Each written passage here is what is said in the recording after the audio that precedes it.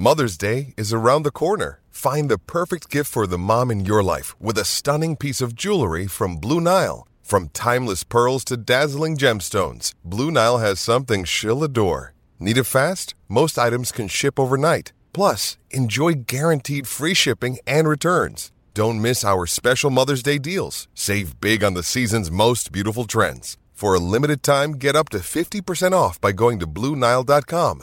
That's BlueNile.com.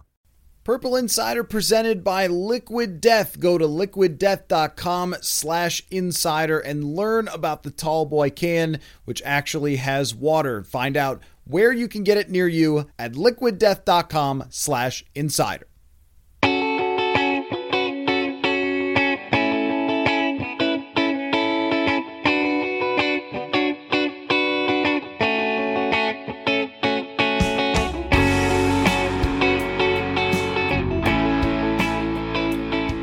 Welcome to another episode of Purple Insider. Matthew Collar here, along with Tej Seth, who you may know is a former PFF intern, but also now does the Take the Points podcast with a Z, which I completely respect. And Tej, you guys just joined the Blue Wire Network, which also houses Purple Insider. So I thought it was a great time for us to get together and talk some ball. What is up, Tej? Yeah, thanks so much for having me on today. I'm really excited to talk with you and, super pumped to be part of the Blue Wire Network as well.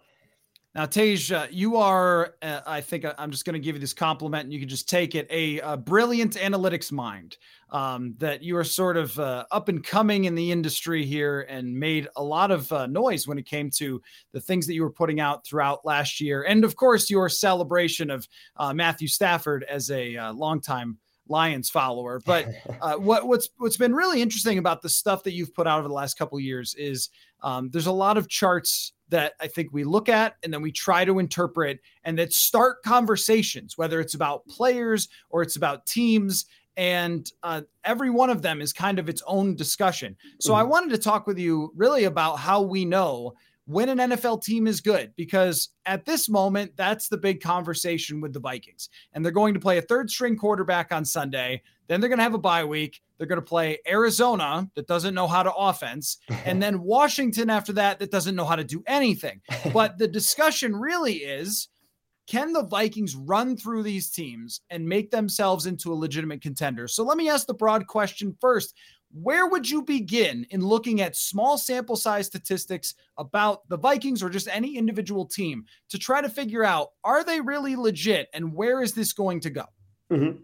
Yeah, if I could start with like a metric or a stat and, kind of keep it simple enough where it's like interpretable for most people, you have to start with point differential. And, that can be influenced by the opponents you play, especially earlier in the season. But what we see from really good teams that end up doing well later on in the season and in the playoffs is these teams don't win games by one scores when they're supposed to win by more than one score, right? So like you've seen the Bills this entire season, and all of their wins basically dominate the opponent that they're playing against. And that's why, they have the highest point differential in the league right now. And that's why they're, the pretty heavy Super Bowl favorites. So when it comes to, the Vikings specifically right now, when they, were playing the Saints in London, or they were playing against the Bears last week and kind of let them back in the game, the Vikings have shown they're a good team. Like their record is right there. And their point differential is 10th best in the league right now.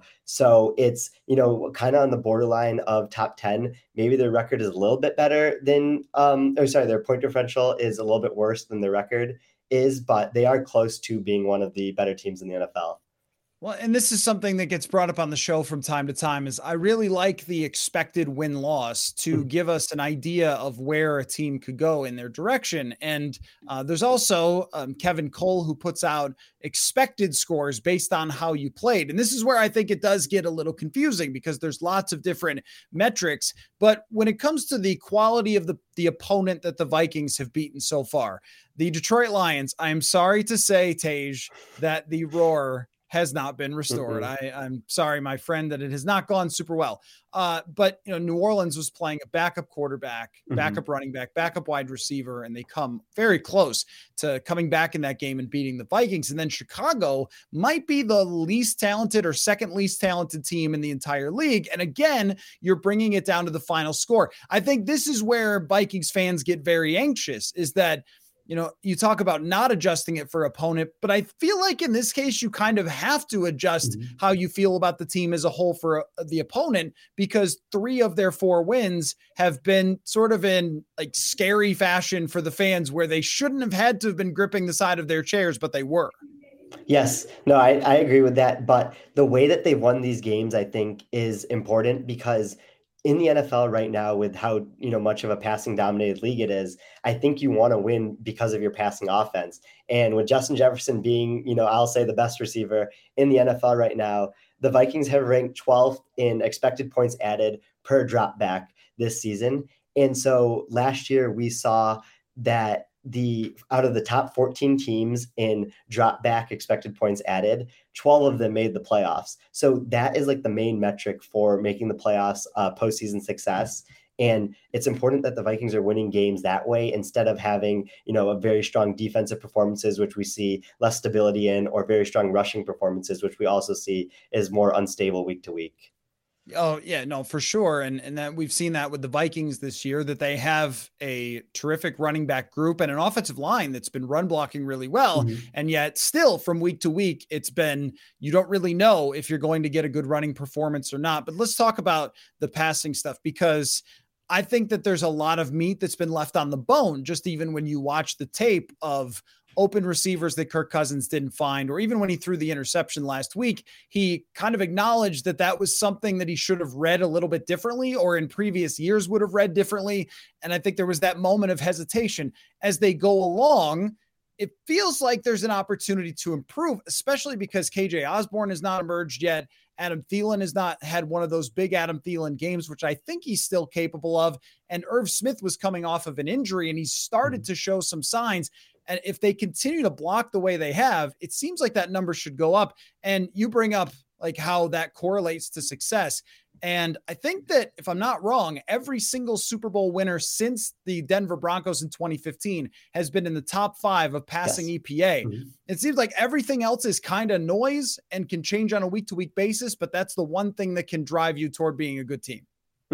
Yeah, no, that's exactly right. And that's why I think it was so important for the Vikings, this year to kind of like put their emphasis in their passing game, because, it struggled at times last year. And, we've seen just little areas where they've, been able to clean up, like end of the half situations have been a lot better this year with Kevin O'Connell there. And then, like you said, there is a lot more room for improvement as well. And, like the really interesting thing is, Kirk has played better in previous years than he's had this year. So if they're able to have, a top 12 passing offense with Kirk not playing to, his career average in Minnesota so far, if he's able to get back to the level that he usually plays at, this could be, top 10, top 8 passing offense going forward. And that could be a big boost for them as they go further in the season. How do you look at it when it comes to the quality of opponent that they're going to play? Because I was looking at the next 3 games that they have, and they're facing 3 of the bottom 8, I think, passing EPA against. And this to me seems like it's correlated for a long time with Kirk, as far as if he's playing a poor passing defense, he tends to shred them. And if he's playing a great passing defense, they tend to lose. That's always been my explanation for why there's a Kirk roller coaster. But I think that that's another part of fans' nervousness about the hot start, is that he's always had these great peaks, but also the valleys as well sort of come along with that. And I wonder what you make of that analytically, because at the end of the year, the PFF grades are always good. The quarterback rating is always good, the traditional statistics. But then you look at something like QBR and you kind of see these big spikes and big downturns. I mean, is that just the nature of the beast with Kirk Cousins, or is there something that can be done that you can find on paper to prevent those huge peaks and valleys? Yeah, so I think, volatility, if you don't have an elite quarterback, like if you don't have your Josh Allen, Patrick Mahomes, you don't want those types of quarterbacks to be volatile, because you just want, like, they should just be consistently pretty good. But when you have a, tier 2, tier 3 quarterback like a Kirk Cousins, you want volatility there, because when you get into the playoffs, they need to be able to string 3 or 4 high-end games together. And you don't want them to be just consistently average, like we've seen from, other quarterbacks like Ryan Tannehill, whose teams usually don't perform well in the playoffs, even though they have good regular seasons. You want them to have those high peaks that can carry you to the Super Bowl. And, like you mentioned at the beginning of the show, like we saw this with Matthew Stafford last year, his valleys are really, really low and his peaks are really, really high. And he hit all of those peaks on the Super Bowl run for the Rams. So it worked out for them there. Yeah, and the guy from San Francisco dropped the ball, but you can fly that flag forever. You don't have to apologize for that. That's what I always say about, like, even the 4-1 start. Like, yeah, you could have been 1-4, but you don't have to give the wins back, which means when you're playing these teams that are very beatable, you can improve on things. Now, the defensive side of it is a very tough part, because I think when you look at it right now, they've actually played worse than the number of points that they've given up by a lot of metrics. And even last week, you're talking about the most flustered quarterback in the NFL, Justin Fields, or most easily flustered. And then he looks like Lamar Jackson for an entire half. And I think that people here don't really know what to make of it, because they haven't gotten completely comfortable with what Ed Donatell is doing defensively. He's not blitzing a whole lot, which I'd love your thoughts on that. They're kind of playing everybody back, I think, to really protect the secondary, but also not getting a whole heck of a lot of pass rush either. So there's concerning signs in the process, but also a lot of defense is determined in the same way we were talking about with schedule and who you're playing. And I mean, Skylar Thompson is going to start for the Miami Dolphins. So how do we figure out as we go along here, can this defense actually beat some of the better teams when they eventually face them? Mm-hmm. Yeah, when we start with the blitzing side of things, when you don't blitz that often, your range of outcomes as a defense is pretty narrow, and it kind of just depends on, how good your corners are from that going forward. But when you're blitzing, and you're sending, 5 or 6 man rushes towards the quarterback, that really widens the range of outcomes, right? Like it could be anything from where you give up, a pretty big, like 40-yard touchdown, but you also have the other end of things where you're getting a sack, which, could be a drive killer for the offense. So when you don't have, as much talent on defense as, some of the better offenses that you're playing to be able to just match up and play like what you want to play, I do think you need to blitz more to kind of, feel that out. And like the data shows this as well, right? Like when teams blitz and play man coverage, there is a wider range of outcomes that'll happen versus when they don't blitz and play zone.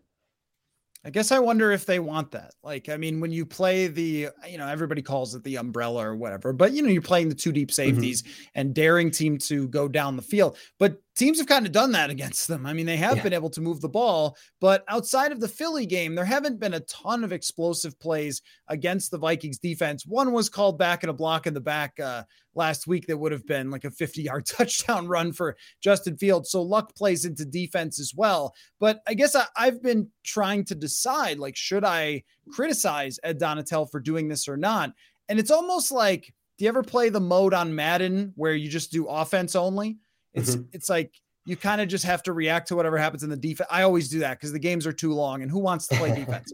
But I think it's a little bit like if they can just sort of hold on for dear life, they can set a bar that they have to reach as an offense. So if you're not going to shut anybody out because you get 4 interceptions or 4 strip sacks, but you are going to maybe give up like 24 points.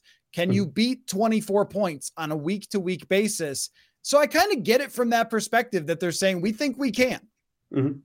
Yeah, I know. Yeah. When they're playing teams like the Saints with backup quarterback, missing receivers, and the Bears, who, like you mentioned, doesn't have much talent, that's perfectly fine. I'm just very curious to see, how he adjusts that game plan when he's going up against, some of the top tier offenses in the NFL. But, when you look at the Vikings schedule, like there aren't, many top tier offenses that they're going to be going up against, at least in, the next couple of weeks here. So, it's totally fine to keep kind of playing the umbrella, too high shell defense, as long as you're communicating well. And, they have been, and I think like a lot of it comes down to like how good their 4 down defensive linemen have been playing, right? Dalvin Tomlinson has been having a really good year. Zadarius Smith was a great signing.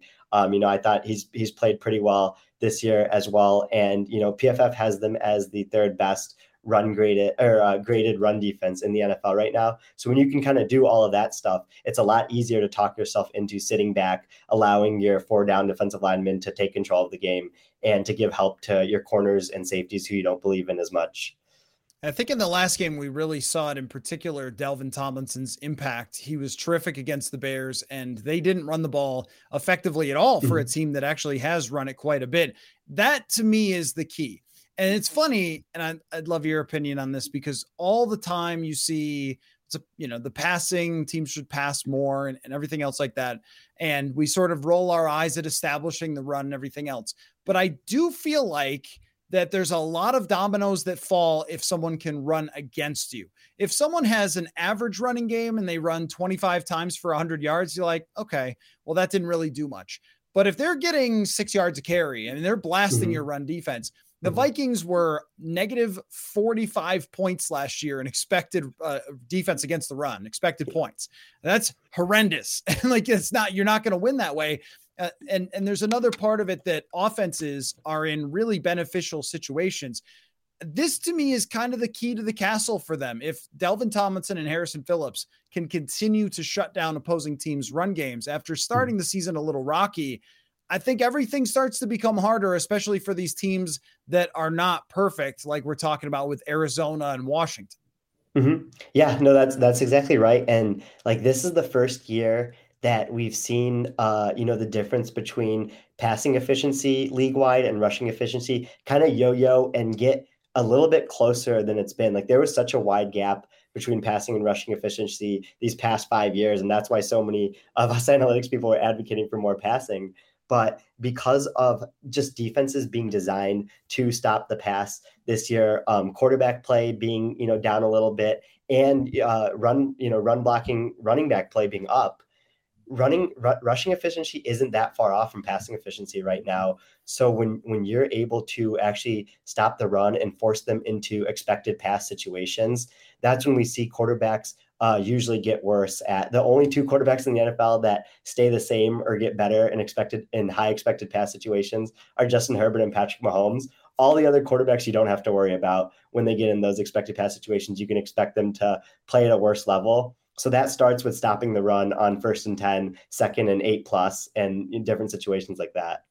Folks, maybe you've noticed people in your office with what looks like an open tall boy at their desk in the morning at work. Well, it's not a beer. It's more likely it's a can of Liquid Death, which sounds pretty crazy at first, but it's simply mountain water from the Alps. It's called Liquid Death because it will murder your thirst and kill plastic pollution, which does seem aggressive, but that's their mission, and they are donating 10% of profits to help reduce plastic pollution. The problem is that plastic water bottles often aren't recyclable because they're not profitable to recycle, whereas aluminum cans can be turned into profit. Liquid Death sent me some cases, and their water and their sparkling lime are both delicious, and maybe I'll have to start pounding them in front of my friends who know I'm not a drinker just to see their reactions. So go get Liquid Death at your local Target, Whole Foods Market, or Hy-Vee, or find a Liquid Death retailer near you with their store locator tool at liquiddeath.com/insider. That's liquiddeath.com/insider. Another day is here, and you're ready for it. What to wear? Check. Breakfast, lunch, and dinner? Check. Planning for what's next and how to save for it? That's where Bank of America can help. For your financial to-dos, Bank of America has experts ready to help get you closer to your goals. Get started at one of our local financial centers or 24/7 in our mobile banking app. Find a location near you at bankofamerica.com/talktous. What would you like the power to do? Mobile banking requires downloading the app and is only available for select devices. Message and data rates may apply. Bank of America NA, member FDIC. When you need mealtime inspiration, it's worth shopping Kroger, where you'll find over 30,000 mouth-watering choices that excite your inner foodie. And no matter what tasty choice you make, you'll enjoy our everyday low prices, plus extra ways to save, like digital coupons worth over $600 each week. You can also save up to $1 off per gallon at the pump with fuel points. More savings and more inspiring flavors make shopping Kroger worth it every time. Kroger, fresh for everyone. Fuel restrictions apply. I love this about the NFL. It's always looking like, hey, in the 80s, they would say this, right? Oh, it's like all passing. Everybody's throwing the ball all over the place. And then in the 90s, it starts to come back a little bit. Mhm. And then in the early 2000s, there were like no good quarterbacks because Dan Marino, Jim Kelly, all these guys, Steve Young, they all retired. And we're kind of at that point right now. That's how I feel. It's almost like the early 2000s has kind of come back because the Drew Brees, Tom Brady's a million years old. His face looks funny and he's not playing at the same level. Roethlisberger is no longer in the league. Like we've seen a lot of guys move out, and we've also seen a lot of bust draft picks as well from the quarterback position that have not replaced them. So if you don't have Josh Allen, Patrick Mahomes, and this is where the Vikings fit in, I feel like this is the first year you could actually buy the idea that a middle quarterback, a Matt Hasselbeck of sorts, could actually take your team somewhere. Mm-hmm. Yeah, no, that's so true. And I think Kwesi Adofo-Mensah, the Vikings, GM, might have seen this coming, but I'm not 100% sure because, when he decided to make the decision to give Kirk Cousins the extension this offseason and kind of lock in, a couple more years with him than I think a lot of people thought he would, you could see the NFC in particular was ripe to take advantage of by an average to above average, not elite quarterback with a good supporting cast and good coaching. And that's what's happening with the Vikings right now, where, they're favorites to win the NFC North, according to most sports books. So like you can see like the effects of, all right, you have this average to above average quarterback. Meanwhile, the Packers have a better quarterback, but a much worse supporting cast. And you can see what the supporting cast is doing to help Kirk Cousins and the rest of the Vikings, stay a game ahead of the Packers in the division. What is the first Super Bowl you remember, by the way? The first Super Bowl I remember was Steelers Cardinals. I was in college. It's kind of, there's a tad bit of an age gap. I'm sort of getting there where, when I'm referencing things from the 90s, I have to remember, or Simpsons references from the beginning of the show, I have to remember how old those references are. So even talking about how, Sean Alexander was leading a team by running for 1,800 yards is a little bit antiquated, maybe in your world, but I think that your world in the NFL has always been going more toward passing. I don't know that there's any time in the last 10 years where we've been saying, no, actually having a run game and defense is, going to potentially get you somewhere, or that you can still have an elite passing game without an elite quarterback. There have been blip years though. 2017 was one of them, and Case Keenum shined in that year. It's crazy to look at like league quarterback rating and it's going up, up, up. And then 2017, goes way down and then right back up because of a bunch of quarterback injuries. So I want you to assess the NFC for me in context of the Vikings and knowing that there are still shortcomings of this team and so forth that we're critiquing and fans are concerned about and everything. But where do they fit in comparison to the other teams who, other than the Philadelphia Eagles, are also looking at themselves and saying, I don't think we're really perfect. Mm-hmm. Yeah, I know. No, that's right. And like, I think, with like where the Vikings are at right now, like the Eagles are, a house, and it's the combination of great supporting cast and their quarterback took a huge leap. Like they would have been a good team if Hurts stayed at the level that he played at last year, but he's playing a lot better this year. His accuracy is better. His aggressiveness is better. And then, I still am, the second tier of NFC teams is, the Bucks, Packers, 49ers are in there. And then, there is a little bit of a drop off, I think, just because the next couple teams haven't shown that they've been able to put it all together like, the Bucks, Packers, and 49ers have been. So you can kind of see, the Vikings fit in right there where they're knocking on the door of tier 2 along with the Cowboys.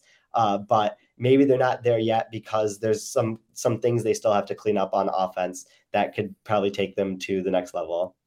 So let me play a little better or worse game with you then in that tier. I think we all agree that Philadelphia is better than the Vikings. I think we agree that Dallas is better than the Vikings. I mean, without a backup quarterback, with a backup quarterback, if you could go 4-1, but how about assess the 4-1 Giants versus the 4-1 Vikings? Mm-hmm. Yeah, I do think the Vikings are better than the Giants. I think, the Giants story has been really cool.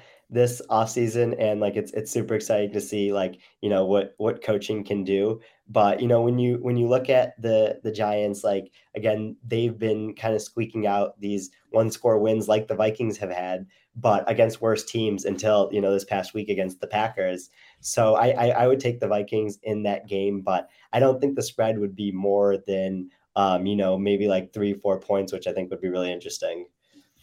How about the Vikings versus anyone except for San Francisco? Because I'm buying San Francisco as being better than the Vikings for the complete roster, even though there's a win difference. They lost in the mud with Trey Lance, but I think that their whole roster is better. Everyone else in the NFC West, though, are they better than everyone else in the NFC West? I do think they're better than everyone else in the NFC West, yes. What do you think of the Rams? I mean, can they turn that around, or is that just totally screwed? Mm-hmm.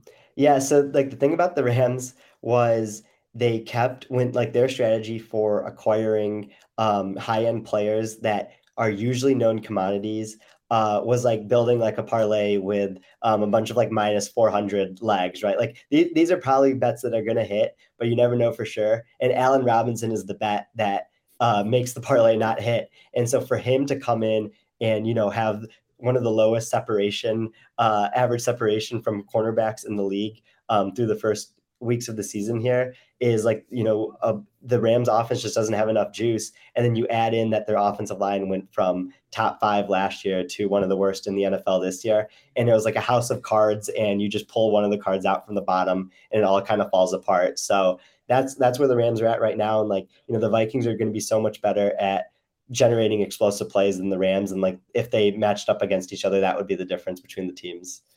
Yeah, the Allen Robinson experiment is sort of a classic team doesn't really have another answer. Let's try an old guy.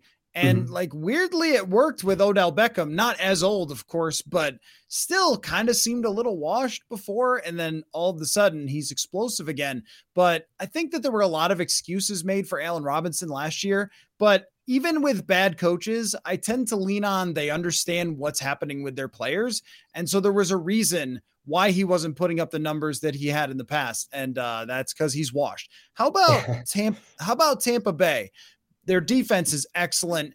And I just have to believe that if Tom Brady's supporting cast gets even a little bit healthier, that the way he looked in that Kansas City game was like a guy who still has it. He was very accurate. He was getting the ball out. Their defense just got squished by Patrick Mahomes, as one does. But I think that they're still a scary team.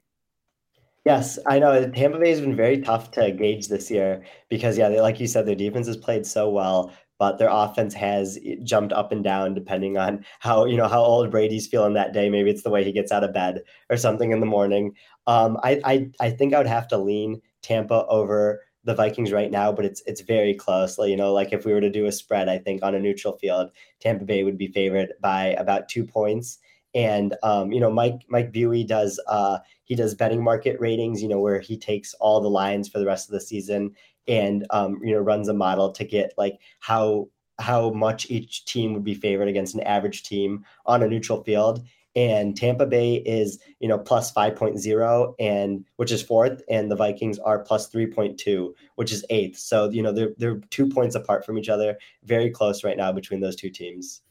I think that's fair. And I also think it's fair to say, like, until Brady is in a broadcast booth, you just shouldn't bet against him. As weird as everything is that's going on, I feel like it really crosses a line when people are reporting on him and his relationship with his wife and stuff. It's like, I don't want to get into that. Of course, the one that everyone wants to know is Green Bay. Now, I don't know if you know this, Tej. There are power rankings that people have done recently that have the Packers ahead of the Vikings. It's a major controversy all over the world. People are discussing it. Now, I've seen some angry Vikings fans. Who cares about power rankings? But these two teams, after the loss from the Packers to the Giants, I think you have to put them maybe neck and neck or a slight edge to the Vikings, because that Packers team is just going to be flawed. But what do you think the numbers say on that? Yeah, I think the Vikings do have a slight edge against the Packers right now. The Packers offense is one of the worst offenses in the league on late downs. And it's because, these receivers just don't have enough juice to beat you if you go into man coverage on third down, like the Giants were doing so often in that game on Sunday morning. And like, you can just kind of see the difference between, all right, if we need to go get a bucket, if we need to go get a first down on 4th and 1 or 3rd and 6, like the very important downs, Justin Jefferson's going to get that for you. Or at least he'll get double covered to free someone else up to get that for you, like how the Vikings were able to score that final touchdown against the Lions that put them ahead. The Packers don't have anyone that's going to go get a bucket for you. And Matt LaFleur is, struggling to get through this offense. He's usually been a really, really good play caller, really, really good head coach. He's been struggling this year to get through an offense without Devontae Adams. So I just want to take the Vikings in that situation. I'd feel more confident about them getting a first down on the Packers than I would feel confident about the Packers getting a first down on the Vikings. It is remarkable with Justin Jefferson, like the most unstoppable receiver in all situations. I mean, the only time he's been slowed down was when teams doubled him and tripled him for entire games. But then the Vikings made some adjustments and got him open and got him the ball like right after that, which I think really speaks well. And this is what another thing I want to ask you about is just evaluating Kevin O'Connell, because my impression of him so far has been very good. And a major part of that is that he's adapted some of the things. It looked like they came out at the beginning of the year and wanted to go shotgun and have Kirk, do everything at the line of scrimmage. And then they said, maybe we should run the ball and run some bootlegs. And that's been really effective. And now they're just mixing those two things. So if you're an opposing defense, you don't really know what formation they're going to be in, what personnel they're going to have. You don't know where Justin Jefferson's going to be. He had a slot fade that went for 30 yards or 40 yards against the Chicago Bears. I mean, I think that he's kind of pushing all of the right buttons. And what it really comes down to is, do they stay healthy, and can Cousins avoid that big dip that he's had many times during his career? Yeah, no, I agree. I've been very impressed with Kevin O'Connell so far as well. And it's like the little things that we can notice in a game that I think are probably extending to so many other areas of how the Vikings are approaching their offense right now. The team as a whole, like they are kicking it. When they do kickoffs, they're kicking it before the end zone on a lot more kicks than the average team right now. And because when you're forced to return a kick, the average yards is usually the 20-yard line. If you get a touchback, it's 25. So just gaining 5 yards there is like a small thing, but it's like something important that, you're doing. And, another thing is the offense that he's running. So, my friend Ben Brown at PFF can do this offensive scheme analysis where he takes all the variables about your offense, personnel usage, shotgun usage, motion usage, all that stuff, and kind of throws it into an algorithm that gives you a similarity score to every other offense in the league.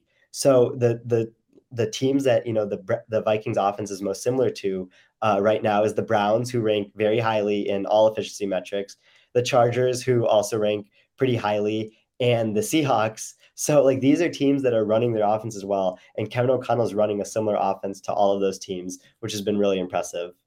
And we're finally seeing all the draft picks that they put in the offensive line, similarly to how the Browns did it, where they kind of loaded up a lot on that offensive line, come to fruition. I'm not declaring them the best line in the league yet, but they have far fewer weaknesses, which opens the door for Kevin O'Connell to do some things that maybe Gary Kubiak or even Kevin Stefanski couldn't in the past because they had weaknesses. So I have to ask you, though, before I let you go, Tej, I mean, you are a Lions guy, University of Michigan, from Detroit. What's going on? What's going on with that? What's up with that? Is it, real question though, the Dan Campbell thing.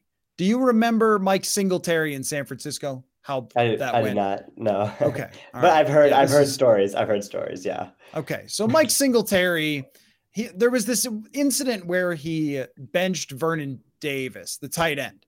And after the game, he went berserk. It's hilarious. Go look at it on YouTube, where he says, like, we can't win with guys like that. You can't win with them. And he has this huge, amazing rant. And everyone is like, yeah, let's go. Football. That's what the 49ers need.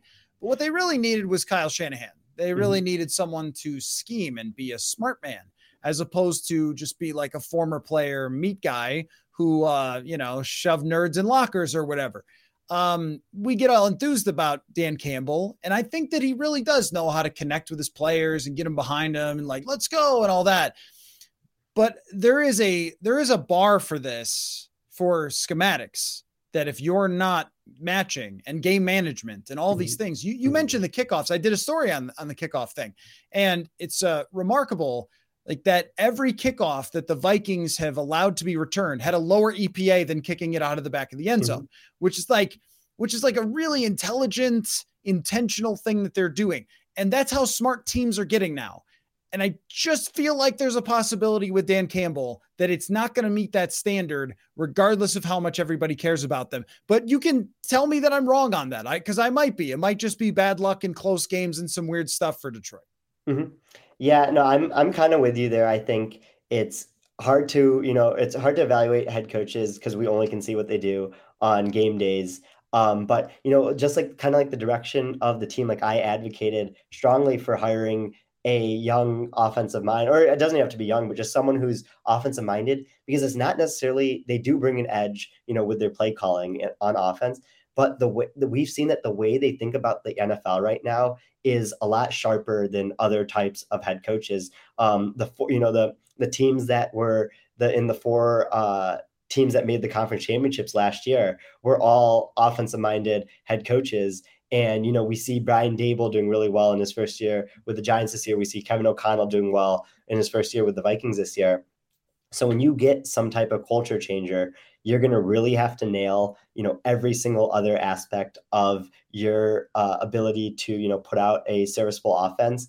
And it looked like it for the first part of the season when, the Lions offense was playing at a high level. But, last week you saw when, you come out flat and you're supposed to be a culture guy and someone who gets, the players fired up, that can't be happening because that's the edge that you're supposed to give is effort and like the amount of grit that you have and passion and perseverance. And they didn't have any of that against the Patriots last Sunday. So that's just why, when he makes, some controversial end of game decisions or when they come out flat, it does kind of worry me about his future as, a viable head coach.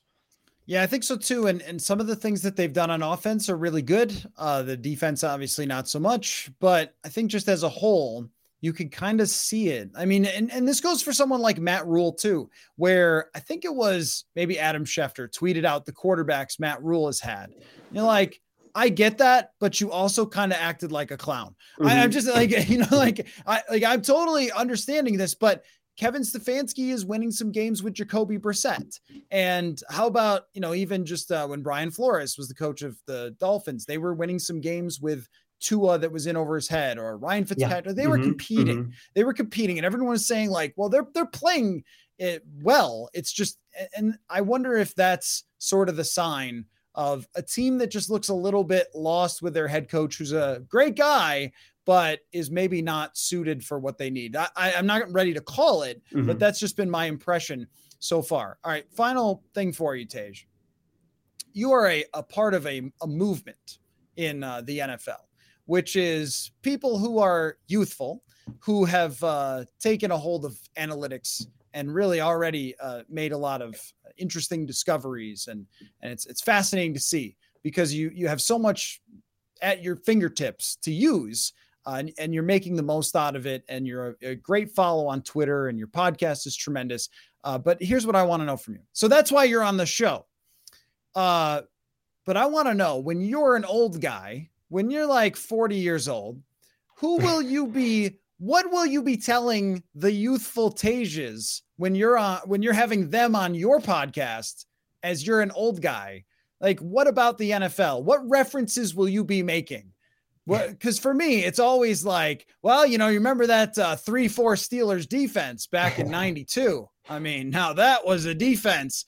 What are you going to be telling the youths about, do you think, from your era of growing up watching football? Yeah, I love this question. And, as I've been like so into football these past couple of years, especially, Patrick Mahomes has defined this era of football. So I'm going to show the picture of him being down 24-0 at the beginning of the second quarter in the Texans in a divisional playoff game. and then show the picture of him being up 28-24 going into halftime and say, this is how good Patrick Mahomes was. He scored 4 touchdowns in 12 minutes in a divisional playoff game, and that'll be what I pass on to the next generation. I love that. I watched that in a San Jose airport after Vikings had lost to the 49ers and I was waiting to fly out. And so I was sitting there and I was all mad because I was like, I had to be there. I was there early for whatever reason, check out of the hotel. I was like, oh man, 24, nothing, like I don't even get to sit here and watch a good game. And of course, I had nowhere to be and they came back and won that game. The best part about it though, is that when, you're double your age now and you're telling people about Mahomes and whatever else, there will be another Mahomes and you'll be like, now this reminds me of Mahomes, because when I see Mahomes and he is completely unique for the NFL, but there's like early Dan Marino could move around and had this unbelievable arm and John Elway. And like, there's always kind of a guy in the era. And even early Ben Roethlisberger was so creative and broke tackles and did all this stuff. Old Ben Roethlisberger was a travesty, but the young Ben Roethlisberger was so creative and used different arm angles and like found a way. So there's always been kind of these game breaking quarterbacks.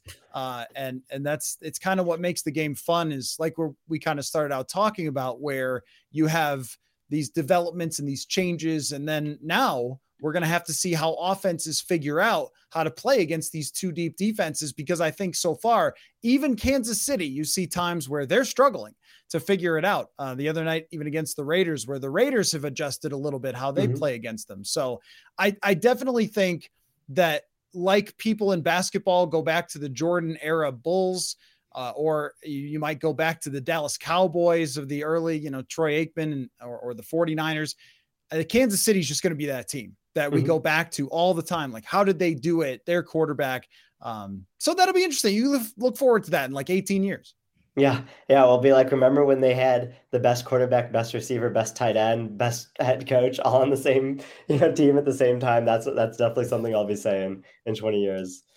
I just want you to do me a favor. Here's your homework, is to look up 49ers and Cowboys in the early 90s NFC Championship game, maybe 94, 93. I think it's the best collection of talent ever because they just started free agency. So these teams had been built over years and they were able to stay together. Unlike these times where you have a Rams team that's great and then the next year they're not great. That happens all the time. So anyway, well, there's your little history lesson, but make sure you do that because it's worth watching for football purposes. Plus the John Madden element is flawless. So Tage Seth, Take the Points is the podcast. It's with a Z and it's Tage FB. It's TEJ FB Analytics on Twitter. You are a great follow. And it's been very cool, man, to see you start out as a PFF intern and then get a lot of, a lot of people paying attention to your work because it was very, very good. And now taking your podcast to the next level. So I love to see it and great to connect with you. We'll do it again soon. Yeah, thank you so much for having me on. It's always so much fun to talk, football with you. And I really appreciate it and hope the Vikings give you something exciting to write about throughout the season. Well, you can never count those chickens before they hatch, but all right. And of course, thank you all for listening.